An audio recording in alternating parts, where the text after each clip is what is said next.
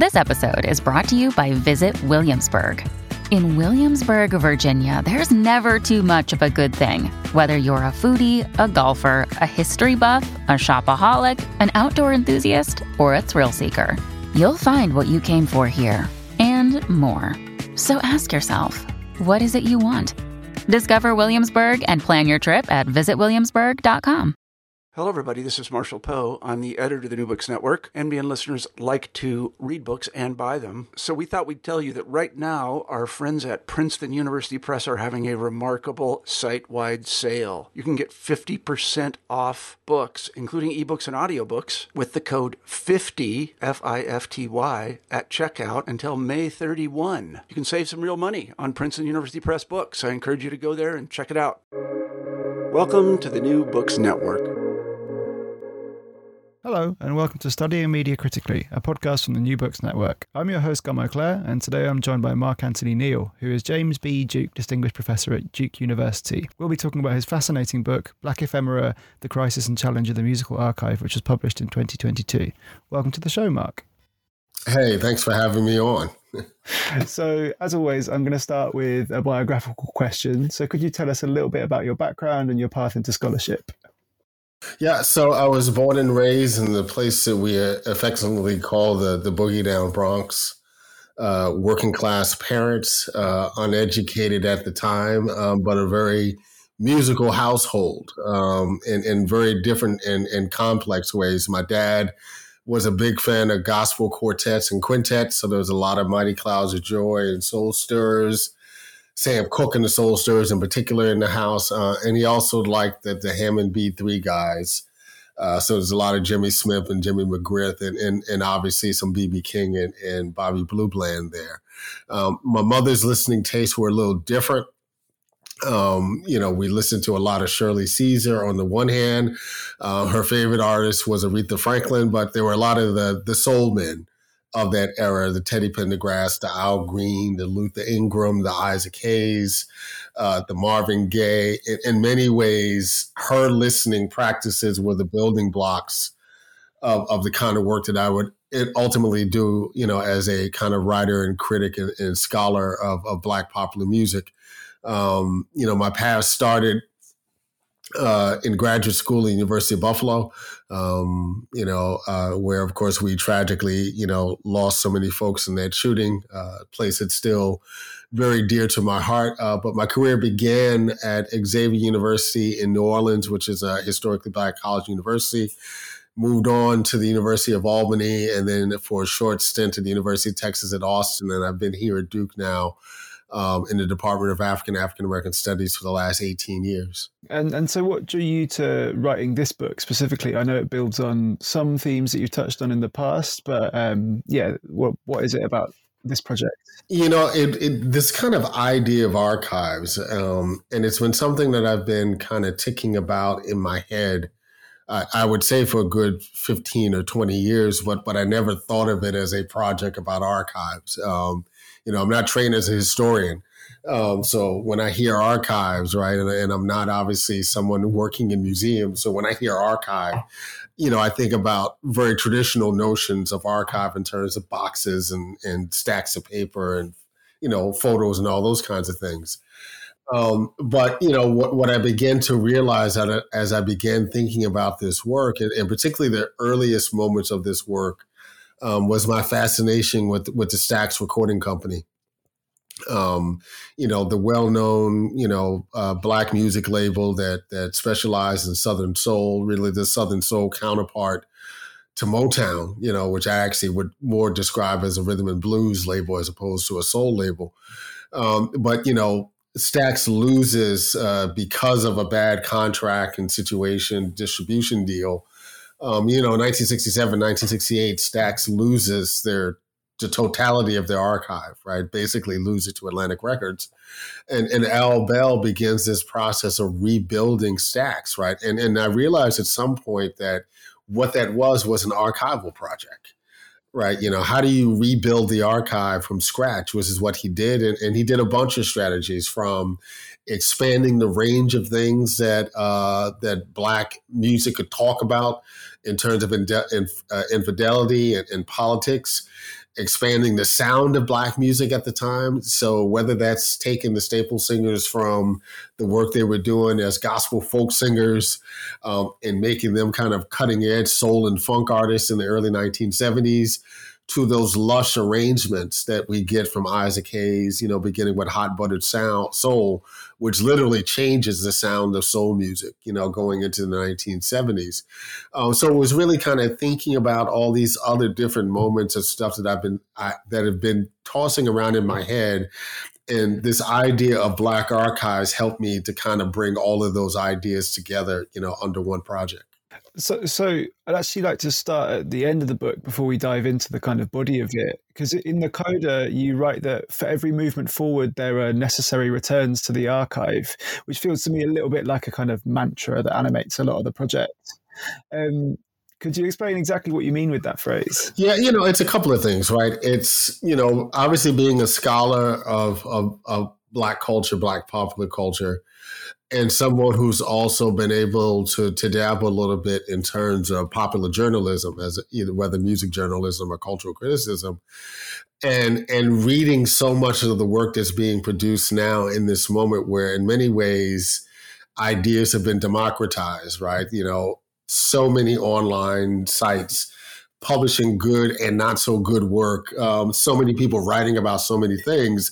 And just generally as someone who loves the culture and actually loves reading criticism, just a sense that as we go forward, that folks who are writing and some of the most visible people writing about Black culture don't actually have a great handle on the archive. And coming through at this particular time when it's a moment where if you're a young writer, there's no guarantee that your editor is going to be any older than you are, right? Because all of the seasoned editors have been pushed out of the industry, right? There's no fail-safe system to say you need to look at this, and that also, because your editor doesn't know either.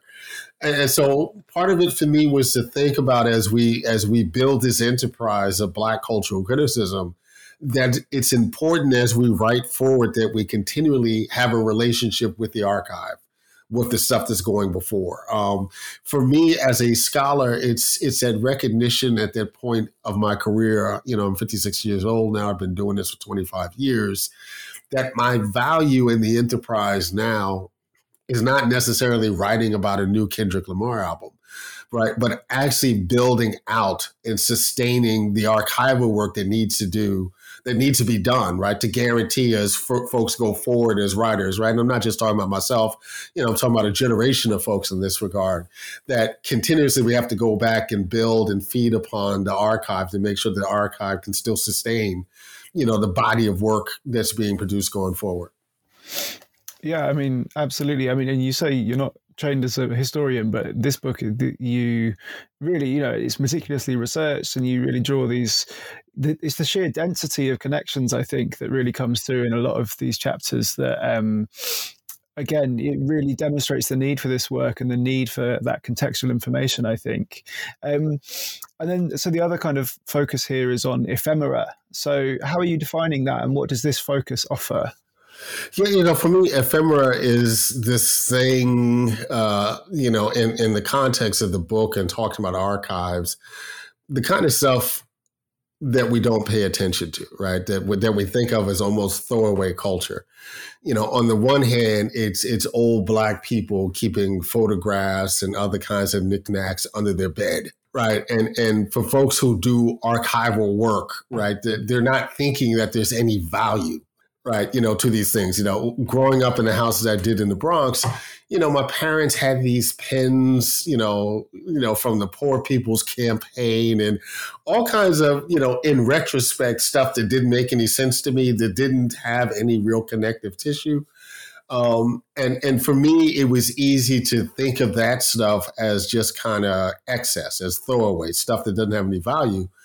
And I really want to on the one hand, be self-critical of myself for thinking about those things that way. Part of this book is actually bringing together some of that connective tissue, but the way that Blackness more broadly is treated as toss away or throwaway culture, right? As ephemera, literally something that's produced, it gets consumed and folks move on to something else, right? And, I think one of the attributes of Black culture that continues to be a challenge is this idea of simply treating Black culture as a mass consumable, as simply a form of entertainment that can be consumed and moved on, and not to think about it as a culture that needs to be sustained, that needs to be archived, right? And the word that I use throughout the book, needs to be carefully curated, right, for that sustainability. Yeah, and I think that the figure of the curator, or the notion of curatorial power, is something that comes through repeatedly, either, and not, well, actually normally in the hands of cultural industries intermediaries who do not have the best interests of popular Black culture and its careful curation at heart, right? And one challenge that you kind of return to throughout the book is the implications of shifts in curatorial power brought about by digitalization, right? That's kind of a touchstone throughout. I wondered if you could chat about that a little bit. Yeah, I think sometimes we forget, because it's so easy now to access so much. There's a way in which Black culture, broadly defined, is more visible and more accessible than it's ever been. I mean, it literally is, at a finger's touch. One of the things I don't think we pay enough attention to is that, who and what, in fact, has the ability and the capacity to hold all of this data, right? I mean, that it is a literal kind of functional question, right? Who can maintain all of this data? And the reality is, it's always going to be global corporations and institutions, right? There are really few Black institutions that have the capacity to maintain and curate that level of data. And so what that means is that now that the data is so, and by data, I'm not obviously talking about, just the 1 and the 0 in the sense that we think about data, but really thinking about culture more broadly manifested as forms of data, big Black data, as I talk about, in the intro to the book. As we grapple with the accessibility of this data, right, it really means that we have to do additional work, right, and additional labor to, the one hand, be able to curate this data where we can, right, where we see fit, where we can fit in, and also do the work of naming the kind of cultural DNA from where it comes from. I use, in a kind of fleeting way, the example of someone like Beyonce, right? And I don't spend a lot of time talking about her in the book, but there's a way in which Beyonce historically has trafficked, in the archives of Black culture, right? Whether it's the obvious references to Josephine Baker, might be obvious to us, not obvious to everybody, right? So she's pulling from these different kinds of forces, right? And remaking it in this world of Queen Bee. And I think it's important that folks know where she's drawing this stuff from. To her credit, she's been very good, right, in terms of identifying the source material, if you will. Not everybody is as good and has that level of integrity in terms of the places that they're drawing from, to the extent that they even know what it is that they're drawing from. And I suppose, obviously, a key touchstone here, which again comes through in the book, is I guess sample culture, quite broadly conceived, right? And this idea of a relationship with the archive that does pay dues without kind of an over reverence. And I think I'd be interested to hear you reflect a bit on that, on, I guess, this interplay between acknowledging where the material has come from without it becoming kind of overawing. And I think there's a number of examples of in the book that you kind of raise where they seem to manage that quite well. Yeah, Black culture is rife with examples of sampling culture, right? We tend to talk about it most in the contemporary moment and around hip hop. And to be honest, we talk about it in the context of hip hop really because the ownership of the source material, right, tends to be owned by these huge corporations, right, who beginning in the early 1990s, really, on the one hand, criminalized the use of some of this source material, and then erected these elaborate schemes, right, in terms of how much it would cost right, to be able to use these things, right? And what is necessitated in terms of hip hop culture producers in particular are strategies, right? Whether it's chop and screw and all kinds of other things, as workarounds, right? This kind of intellectual propertization, right, of Black music, right? So that's one, contemporary example of it. But, you go back to the 1940s and bebop artists are citing and sampling Tin Pan Alley tunes, right, in the middle of their songs as improvisational solos, right? The practice of blues songs, right, that get remade over and over again and refashioned for different generations. I talk about, the relationship of Victoria Spivey's music, to another blues artist, and he literally borrows, right? And they recall, right, the conversation where he asks, right, I'm going to do this to your song, right? And she's always like, whatever he does, right, he can never replicate that moan of mine because that moan of mine is so personal, right? So, it's rife with all these kinds of different examples. And I think sampling for me is an important practice because it really is, on the one hand, ancestor worship, right? It opens a portal, to an earlier history. Part of my interest, even in this work, comes from listening to, particularly the sample-based, producers of the 1990s, Pete Rock, Ali Shaheed Muhammad, those generations of cats, right? What's his name? Q-Tip, who all delve deep, right, DJ Premier, into this kind of soul jazz catalog, right, of the 60s and the 70s, right, and opened up a portal, right, for so many folks to not only consume this music, but also to build generation connections, right, with their fathers and their grandfathers, right, who listened to that music, right? So it's this kind of place where hip hop and jazz came together very palpably, really, for a 5-year period. So I'm a big supporter of those practices, in that regard, and particularly when there's ability to name and cite, if not directly where the source material is from, right, because that's always a big conversation in hip hop, but also just to name the cultural moments, right, that these things are being drawn from. And I think we just simply do less of that work now. I was surprised, for instance, in some of the initial responses, not so much to the Kendrick Lamar album, but the first video that he did, which of course, borrows liberally from Marvin Gaye's I Want You. And I was just surprised how many young folks hadn't heard, the original Marvin Gaye sample, right? Which, it is an iconic piece of music from an iconic Black performer, right? In my mind, that's the kind of thing that, should be a lingua franca, if you will, within Black America at the very least. Yeah, no, absolutely. And before we get any further, I also wanted to ask you a bit about your kind of method for this book. How did you go about writing it? Because there's such a huge amount of granular detail that underpins stitching together the kind of the micro, but also the macro, right? You're often going from these talking about interiority to huge kind of conjunctural discussions. So I'd just be really interested to hear how you went about doing the research and how you chose and also excluded the music that you refer to. Yeah, that's a great question, right? So there's a way in which I lived with this book for at least a decade, before it was published. The real intense writing of it, really pretty much occurred between 2018 and 2020. Pandemic, of course, put some of this stuff on the shelf for a little while. But, for me, I'm always writing in bits and pieces and fragments. And some stuff will show up as kind of public facing pieces that I might do for a publication or more than likely, house on my own website, as a way to kind of think out loud, right? And as the project goes forward, I start to kind of pull these pieces together.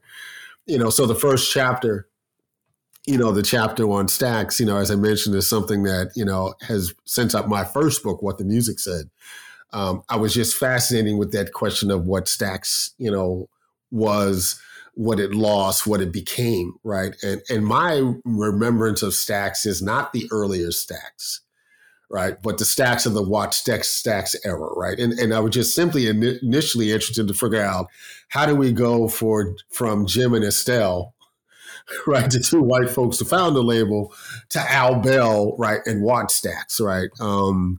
And so it was really, on the one hand, just doing a kind of musical history of that period of time.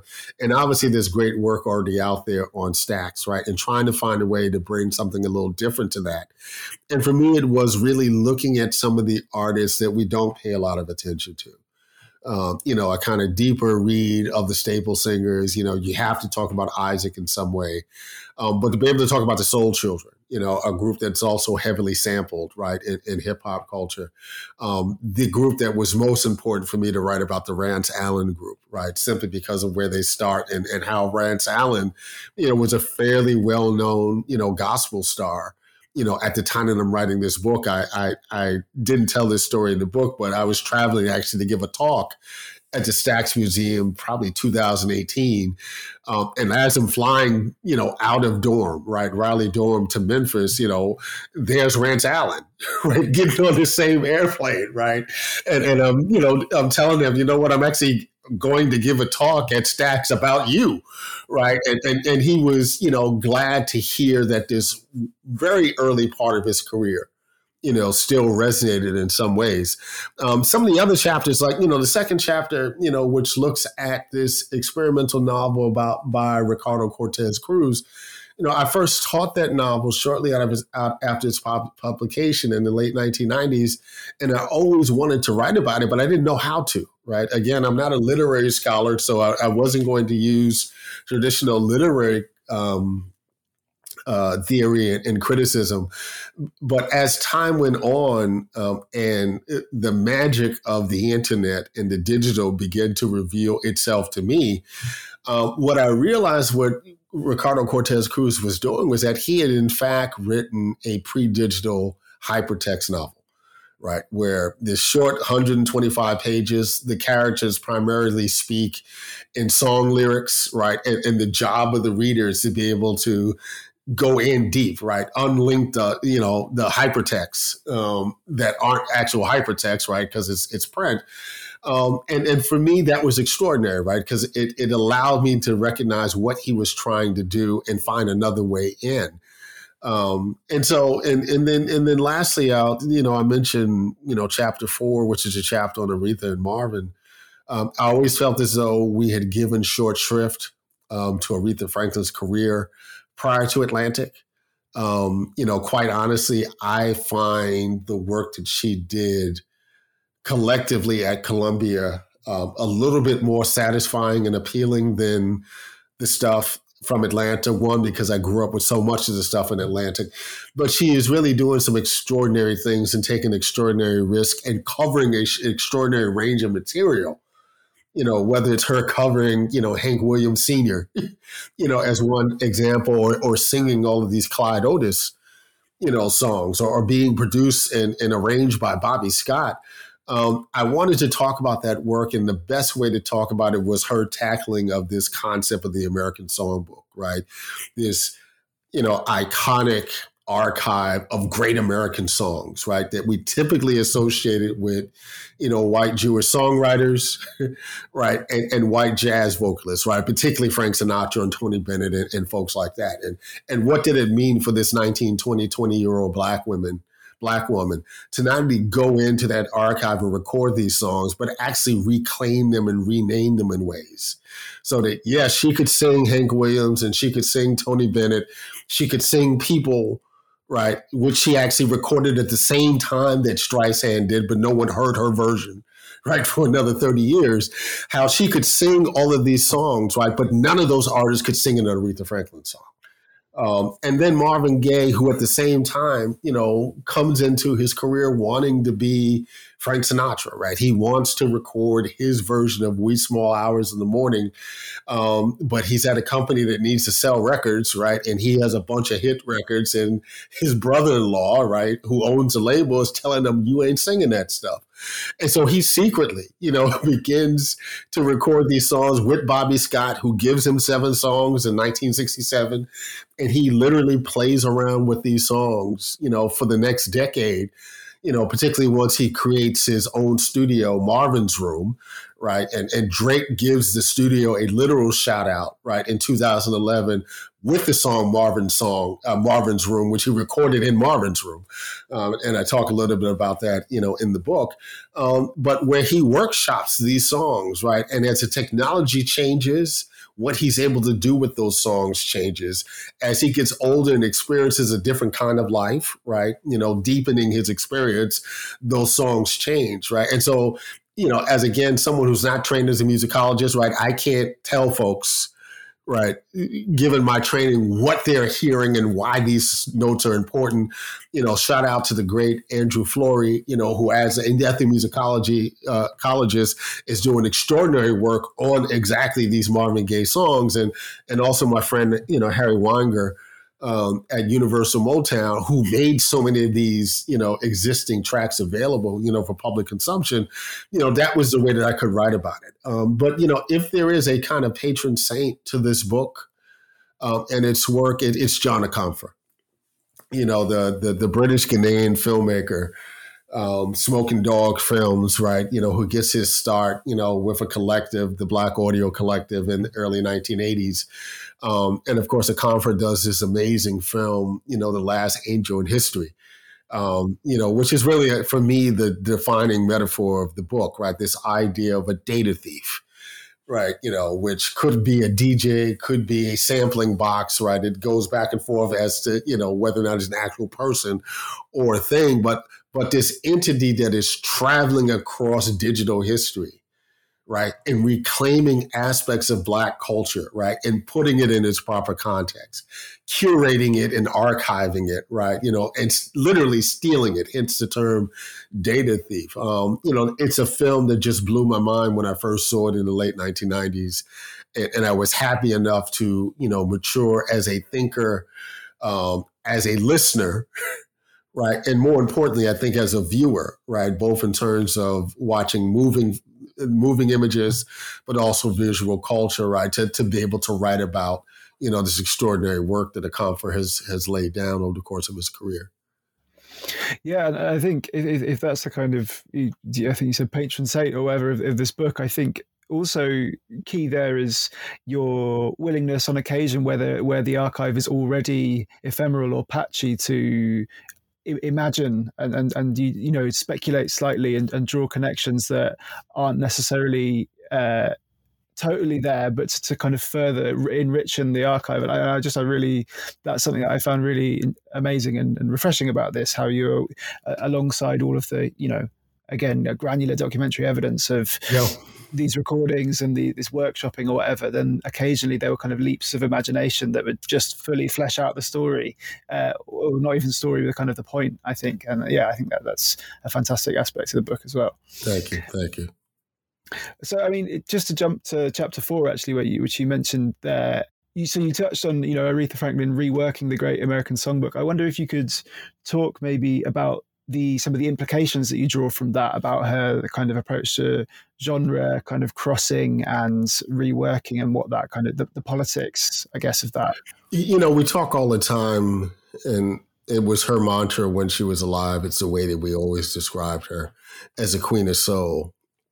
And I actually feel that is limiting in thinking about who she was and her contributions, right, to American music, if not global music on some level.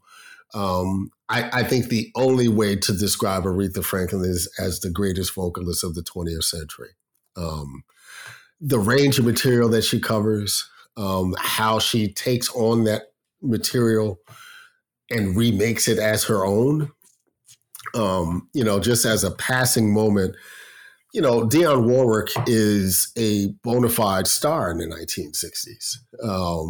She is, as a Black woman solo artist, the most successful Black woman solo artist of the 1960s, right? Everything that we think about Beyonce now, that we thought about Whitney Houston in the 80s, that's who Dionne Warwick was in the first part of the 1960s. And for Aretha Franklin to be able to take on, right, Dionne Warwick, first low key, suddenly, like with her remake of Walk On By, but then you take a song like I Say a Little Prayer, right, which is this major hit, right, for Dionne Warwick. And then Aretha and Cissy Houston and them get in there, the Sweet Inspirations, and they're just playing around, right? Just playing around with a little piano riff and different kinds of harmonies. And it's like, there's no comparison between the two songs, right? What Aretha does is a different song, right? You know, you hear Dionne is like, this is nice. You hear Aretha and the Sweet Inspirations, and it's like, whoa, this, and she does that time and time again throughout her career. And it seems that, you know, her strategy, right? And you know, this, I lament that I never actually got a chance to talk to her and ask her about strategy, right? When she chose what she recorded and why. But she seemed always to be able to try different genres and styles of music in an attempt to achieve some level of mastery. And then once she achieved that level of mastery, she Aretha-sized it, right? So that it became an Aretha moment.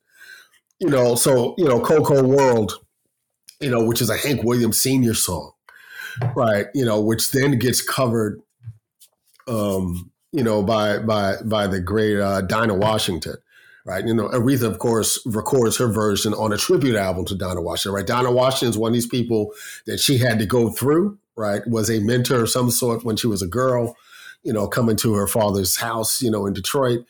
And she goes through Dinah to achieve a mastery of what Dinah Washington was singing, and then goes on to something else.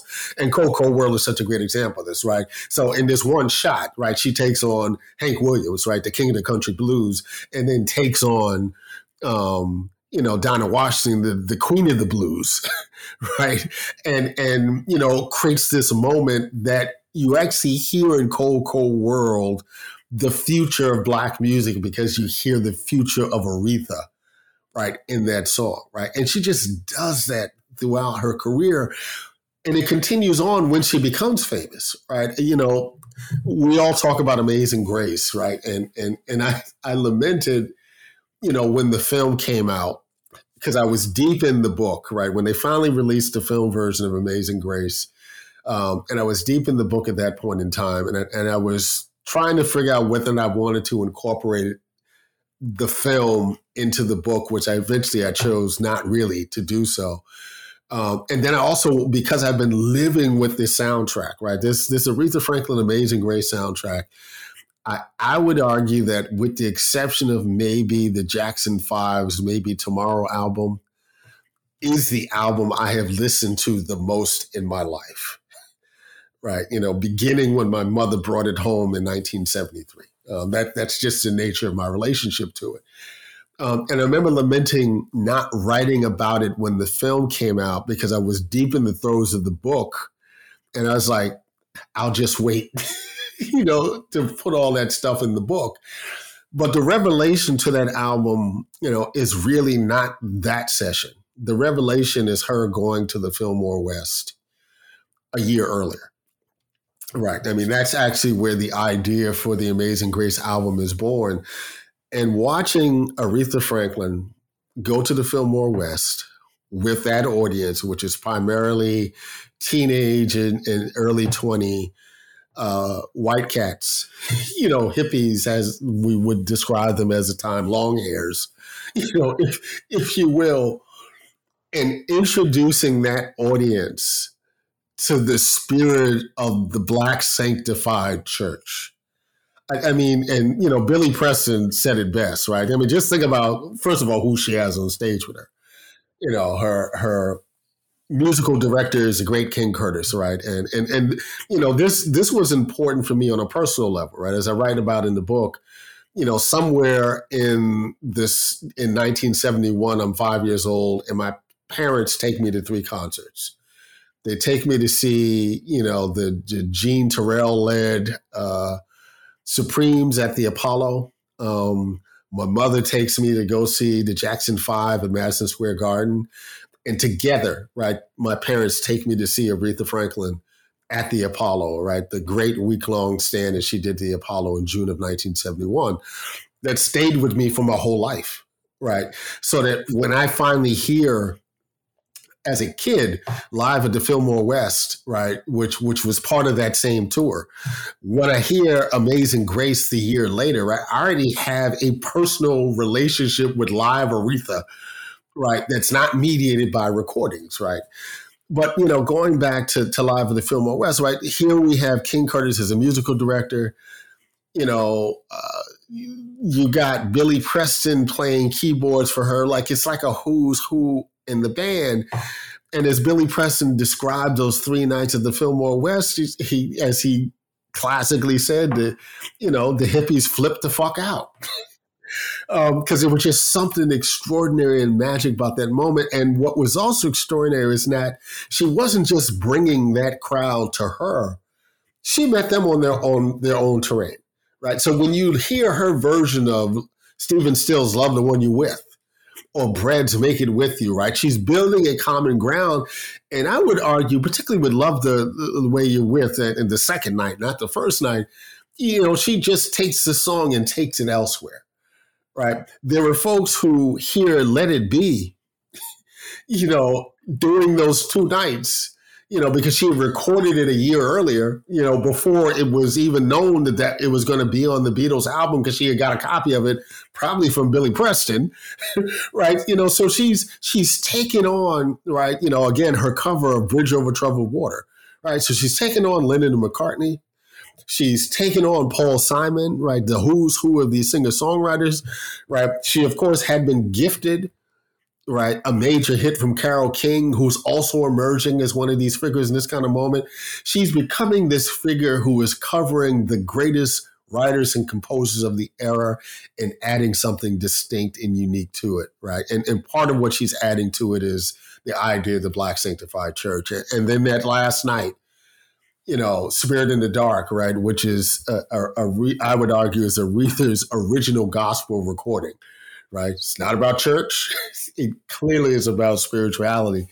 Right. And she's going through these church runs, right, introducing this audience to what a church experience is like, and then pulls Ray Charles out of nowhere. Right. And he shows up on stage, and 2 of the greatest progenitors, right, examples of soul music are on stage together at the same time. And they take the song even elsewhere. Right, that's different than what Aretha imagined, right? Listening to, Ray Charles get up there, she's like, get behind the keyboard. He's like, I don't know this song. I don't know how to play this, right? This ain't really my style, right? And they figure out a way to come together and create something out of it. And I mentioned Carole King a second ago. You go to Amazing Grace, that album, and when she does that mashup of You've Got a Friend and Precious Lord, again, elevating Carole King, in her rightful place alongside the Lennon and McCartneys and Bacharach and Davids, right? And the Simon and Garfunkels, right? But doing so also lifting up, the great, Black father of spirituals, right? Thomas Dorsey, a father of gospel music, Thomas Dorsey, and saying in that one moment, not only is Carole King great, right, but I'm going to elevate Thomas Dorsey on this same level, right? And most of y'all don't know who he is, but because I'm recording him, right, you should know that he's important and as important as Carole King. And I think there's something really interesting there, isn't there, about the kind of the politics of citation as a kind of solidarity and a way of, I guess, to bring back curation, that makes Aretha Franklin, as well as everything else in that context, being a kind of curator for the ends of uplifting people that she sees as undervalued. And I suppose that's something that comes out very much throughout a number of these chapters, similarly to do with the kind of the cover as an act of claiming ownership, while also uplifting and using citation as a kind of politics. So is there something maybe lost today when covering certainly seems to be much less prevalent in kind of contemporary pop recordings? Yeah, my issue with covering these days, right? And I'd love a good cover. I have these playlists, that have gotten me through life over the last 15 years, right? Especially in the digital moment, right? Because literally you can put anything in a playlist, in ways that a 60-minute TDK or Maxell, you couldn't contain all the things that you wanted. But, I have these playlists of like these different versions of Marvin Gaye's Just to Keep You Satisfied, right? And it's amazing how many people have tried, their hands at this, or Bridge Over Troubled Water as another example, right? So I appreciate a good cover, and the best covers are folks who can maintain and affirm why the song and the lyrics and the composition were important in the first place, but then also contribute to it in a way that furthers the greatness of the tune. I don't think we see a lot of that now. I think what we see now are people, who can speculate what their audience knows or doesn't know, right? And do a cover, right? And move on, right? So, I've taken a lot of shots over the last couple of months, with Silk Soul. One, because I don't necessarily find the project all that interesting, right? And I'm 56 years old, right? So why would I, right? It's not really intended for me, right? And honestly, I understand the commercial rationale for it, right? Bruno Mars, who, is a gifted mimic.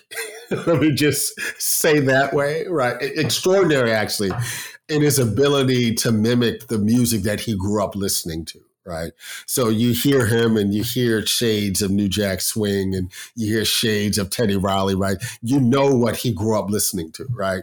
But he's also someone who needed some street cred. Right. And Anderson .Paak gives him street cred. Anderson .Paak, who individually is an extraordinary artist in my regard, in my sense, songwriter, drummer, obviously, but also as a vocalist, he needed some pop shine. Right. So the project, I understand the commercial reasons for them doing that. Right. But then when they do a song like Love Train, and I understand I'm an old man, right? So I have a different relationship with this, right? But like I listen to Confunction's Love Train maybe 3 times a month. That will randomly pop up on 1 or 2, playlists, right? So when I hear Silk Sonic singing, I'm like, why would I want to hear Silk Sonic sing it straight? Right? Yeah, the production is better instrumentation. I get that, right? But, why would I do that if I can just go and listen to the original? And I think it puts, some of the older artists in a really interesting space, right? Because I'm sure on a certain level, Michael Cooper would love for more folks just to listen to Confunction. Right? But he also knows that no one isn't, right? And the fact that Silk Sonic gives him a shout out is important, right? I'm sure Frankie Beverly felt the same way, about, Beyonce doing Before I Let Go, right? Though, I refuse to listen to the Beyonce version. I'm just, it's not the same, right? There's a communal aspect of Before I Let Go, right? That just simply doesn't get replicated, right? And I understand what Beyonce was trying to do, but you go to a black barbecue, black cookout, whatever your parlance is, and Frankie Beverly and Maze's Before I Let Go comes on, and everyone from the 7-month-old who's just learning how to walk to the 92-year-old who can't walk, right? Is connected through that song, right? And there's so few examples of black music now that do that, right? That is, I would argue the last black song that cut across multi-generations. So again, I appreciate the samples, right? But for me, in really the covers, but I need you artists to add their own kind of take on it to make it something unique, right? That heightens why the composition was important in the first place, why the song was critical in the first part, right? But to really articulate in a way that takes it further. And I suppose, is this in some ways what one of the challenges of the archive, right? The challenges of hyper accessibility is that, if I was an artist today and I had access to one of those playlists, you can listen to 10, 15 covers of a tune, where else is there to go? I know this is a problem in jazz as well, that the jazz musicians feel like, how are you going to approach Cherokee or whatever else? Because not only can you hear Charlie Parker's, but you can hear every version done every year until 19, whenever. And I just wonder if that's one of the issues. And I think that's a problem in the sense that so many contemporary, and I'll use R&B an example, so many R&B artists have become nondescript, right? Because as a jazz artist, as just an example, and there's a reason why covers work the way they do in jazz, every horn player, right, just has a different tone, right? There's a reason why we know why that's Wynton Marsalis versus that's Miles Davis versus that's Clifford Brown, right? It's just 3 examples of trumpet players, right? So you can always bring your own tone to that, right? Pianists have different kind of sensibilities around rhythm. We don't allow for that kind of diversity, I think, in pop music, right? Pop music becomes this thing that we have a sound that's really popular, someone who sounds really popular. Let's find 10 other people, right, who can replicate that popular sound. And more importantly, that we can pay less than the person who created the sound in the first place, right? So the economic stakes are as such in, say, popular music and R&B, that it's worthwhile for companies to find people who sound like other people, right? As opposed to really creating a lane where folks can be different and sound different and bring a kind of uniqueness to their sound, right? And quite honestly, the people who have had sustainable, lasting careers over the last 25 years are really people who've created, vocal sounds that just aren't, you just can't replicate them, right? Anybody can't do those Beyonce runs, right? There's something very, very unique in her own lane, right? And that's the reason why we talk about her the way that we do. And I think one thing that the book does really well actually is you never shy away from that kind of the hard-nosed economics in the kind of eras that you look at as well. In the soul period, it's Motown and Stax. We're also trying to find their clones and trying to find someone who could be the next Diana Ross. And I think you highlight quite a lot of these sorts of figures as well. But how the artists you focus on find a way through those kind of economic constraints to be singular and to be expressive. And so I think. Yeah. And definitely, with the Stax chapter, for me, ultimately the Stax story is a story about valuation. The reason why they lose the archive in the first place is because, Atlantic and Warner and other folks undervalued the archive, right? Even as they then took on the archive and immediately generated economic benefits from it. Right. As much as we think about how great Otis Redding was as an artist on Stax when he was alive, much of the artist Otis Redding that we've come to know and talk about is stuff that was released after he died. Beginning with Dock on the Bay, which literally was released a month after he died. So even as they were not willing to pay value for Stax, right, that would allow it to maintain its archive, they didn't immediately benefit from that particular archive, right? And that's the story, obviously of popular music more broadly, right? But it's the story of Black culture, right? Undervaluing in this moment, or I've been struck in and particularly in talking about this particular archive, Ernie Barnes's painting Sugar Shack, right, just got sold for $15 million, right? And it's like, I'm not sure Ernie Barnes made $15 million on all of his paintings while he was alive. And clearly no one was trying to give him $15 million, for that painting when he did it. I would argue collectively when he was alive, not only didn't Ernie Barnes make $15 million on that painting, Marvin Gaye didn't make $15 million on the album that features it as cover art. So you got this thing where the art is, in the case of Ernie Barnes, right, who was just seen as this kind of ghetto Black visual artist, right, doing stuff that wasn't of any value in terms of high art. So his artistry is diminished while he's alive, right?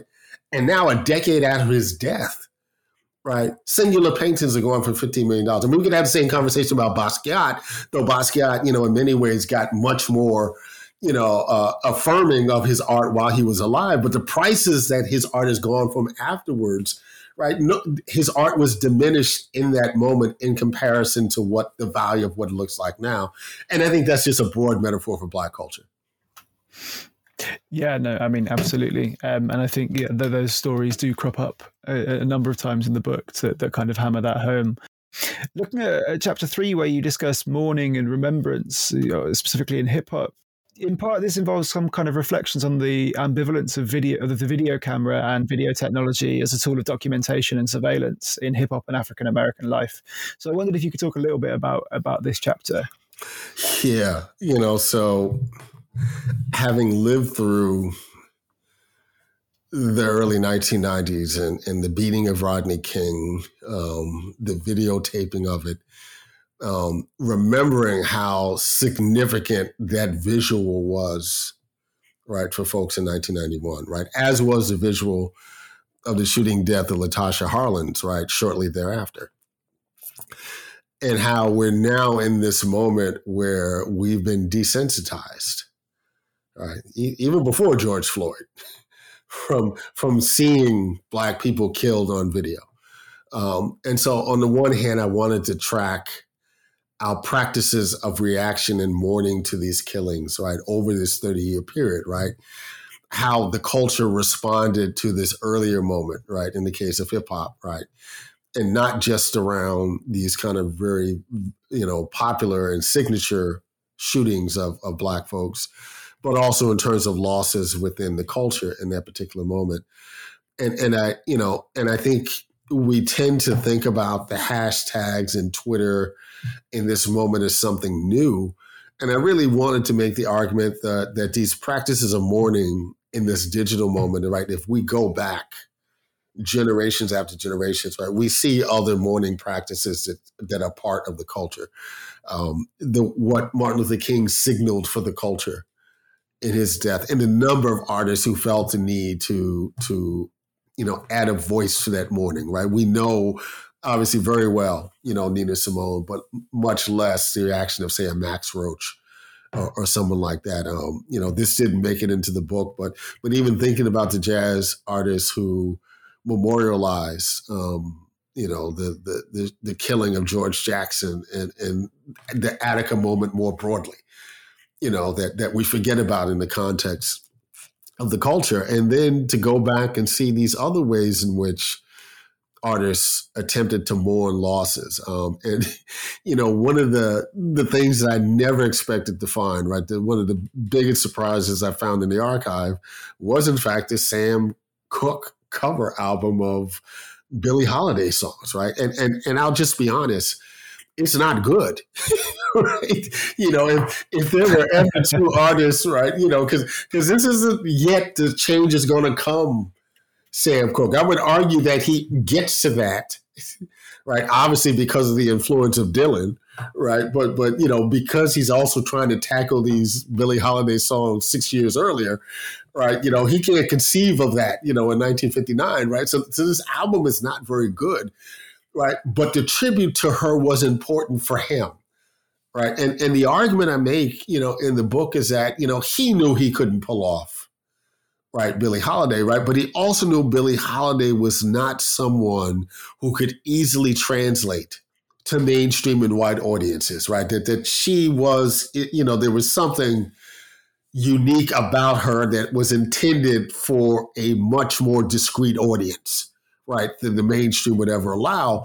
But that his covers of her music, right, was a platform that would allow, just to be frank, white audiences, right, to be able to hear and listen to Billie Holiday in ways that was much more accessible to them than Billie Holiday would have been more directly.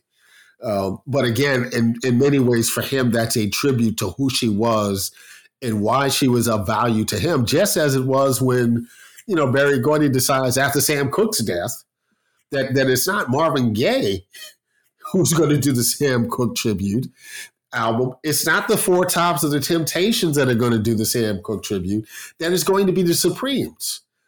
right? So because Sam Cooke represented a crossover move to the Copacabana and all these kinds of things that Berry Gordy had envisioned for the Supremes, right? So it's a tribute to the path of Sam Cooke as opposed to the music of Sam Cooke in that regard. Yeah, and I think that the whole section actually on the kind of slightly strange marriage of the mourning and tribute albums with the commercial imperative and Motown's kind of Berry Gordy's real understanding of the bottom line, I guess, is a really interesting section about, and again, by highlighting the ambivalence there of how these things can still be powerful documents of mourning and remembrance, right? Yeah, the couple of things from that chapter, one that I ultimately didn't write about and the one that I did, I would argue that the centerpiece of that chapter is Danny Boy. And the first time, and it was an old English professor, and we were in class talking about Black music. This is, when I was in grad school. And he mentioned Jackie Wilson's Danny Boy, right? And I was someone who thought that I knew Jackie. Well, your love's lifting me higher than all that kind of stuff, right? To be loved. And I finally listened to Jackie Wilson's, Danny Boy, and it's like, wow. What is the context in which this Black man from Detroit is singing this Irish hymn and does what he does with it, right? And then you go into the archive, it's like, well, hell, how many Black artists are singing this, right? Sam Cooke sang a version of it, right? The one that is most compelling and in comparison to Jackie Wilson is Patti LaBelle and the Bluebells, singing this song, right?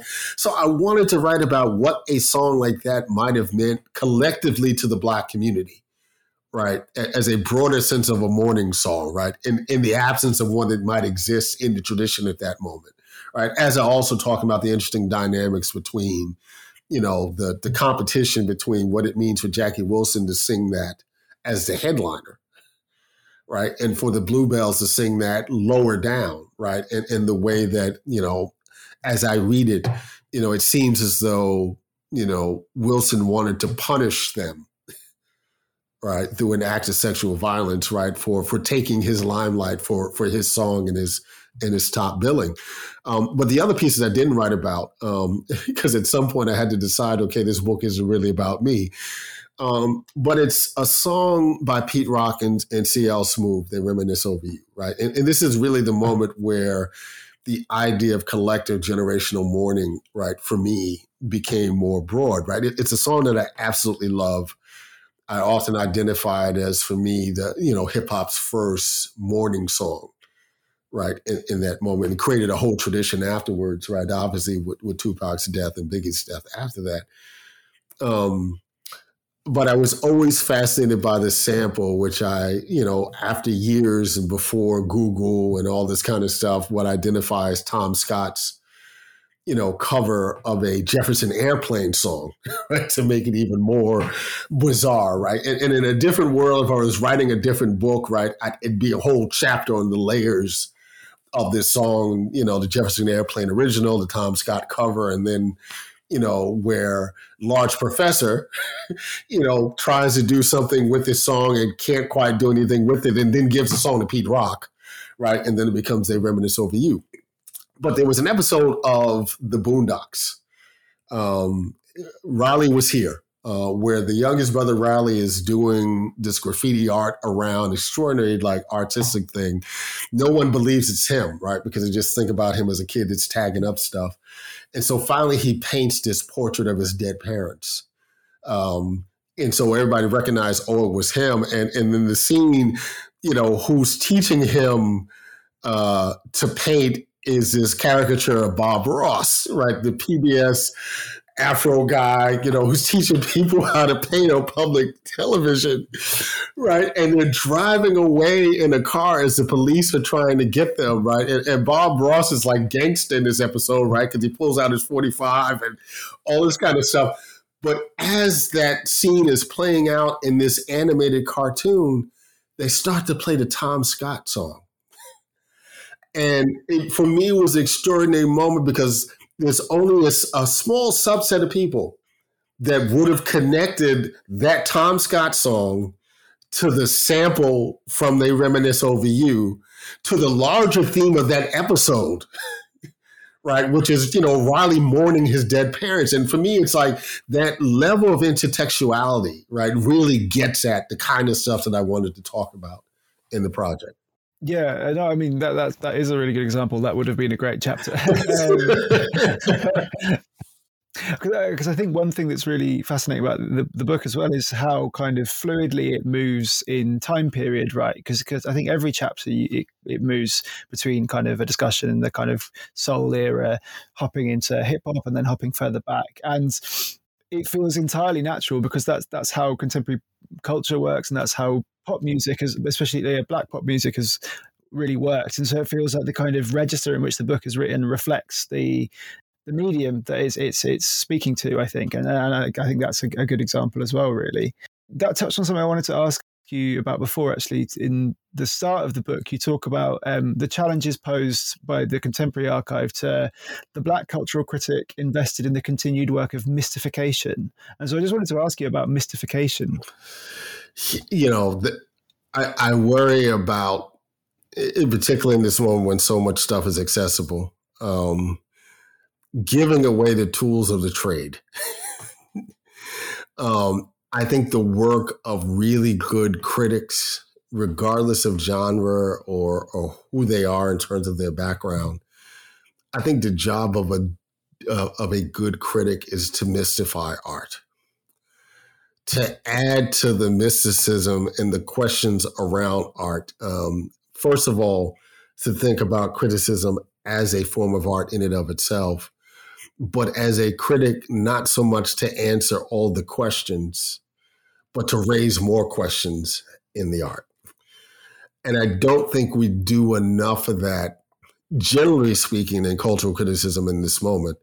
And I definitely don't see enough of that amongst Black criticism in this moment, right? I think about, and there are a lot of ways to go about that, but, I think about, again, the Kendrick Lamar album, and just that video and people who are doing pieces basically to connect all the dots, right? I love close reading, right? I came out of a tradition of close reading. I can appreciate close reading with anybody, right? But close reading in the absence of actual narrative, right? And a speculation about why this is important, to me, is not useful criticism, right? It's dead end criticism, right? It's criticism that it's ending the conversation instead of extending the conversation. So that when I talk about, the need of critics to mystify art, right, it's about extending the conversation, right, as opposed to ending it. Yeah, I mean, I think that's a really, really great way of framing it. I think, asking more questions rather than trying to answer or spot all the connections. I mean, there's so much more to talk about. There's so much music in here to listen to, but you've been really generous with your time. I wondered, I've asked a couple of people this actually, are there any specific tracks that you'd want listeners to this podcast to listen to coming away from this before they read your book? Definitely Rance Allen's Up Above My Head is one of those tracks. Aretha Franklin's Cold, Cold World. I won't pick one song from Marvin Gaye, but if you can get a copy of his Vulnerable album, to just hear the extraordinary work that he does with these Bobby Scott charts, trying to become Frank Sinatra. I spent some time in the last chapter, right? Which in the last chapter is really a ride. I often use the last chapters of my book as a portal to the next project, right? Maybe not the next immediate project, but a project down the road. And I often like to use the last chapters as the chapters where I articulate all that I've learned in the process.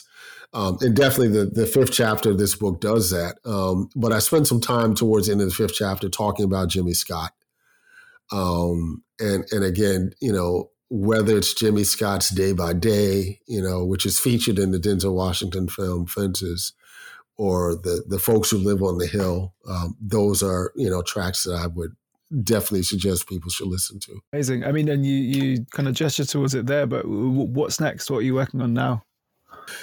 So, a bunch of things I'm thinking about. I really want to do a project that looks at some of these soul man figures of the 1970s, but that next tier, right? So not Marvin Gaye and Curtis Mayfield and all the folks that we should know, but folks like Luther Ingram, Walter Jackson, DJ Rogers, right? Folks that we might describe as Black famous, who never really crossed over to the mainstream. And part of my argument is that one of the reasons why they didn't is because they represented certain kinds of ambivalences and anxieties within Black America that for them to become more mainstream would raise questions about Black America, right? So Billy Preston is really the one good example, right? We really have not done the kind of work that needs to be done on Billy Preston, given his impact on the culture broadly, right? Whether it's as the fifth Beatle and his own career and the places where, he came up apprentice, being an apprentice with James Cleveland, right? With Ray Charles, right? Not a whole lot of people can talk about that kind of level of relationship. So that's one of the projects, the most pressing musical project, at least that I'm thinking about, in the future. Yeah, I mean, it sounds like there's so much to be done there. That's really absolutely exciting. Absolutely. I look forward to reading it. Well, yeah, thanks so much for your time and thanks for coming on the show. Thank you, Gama.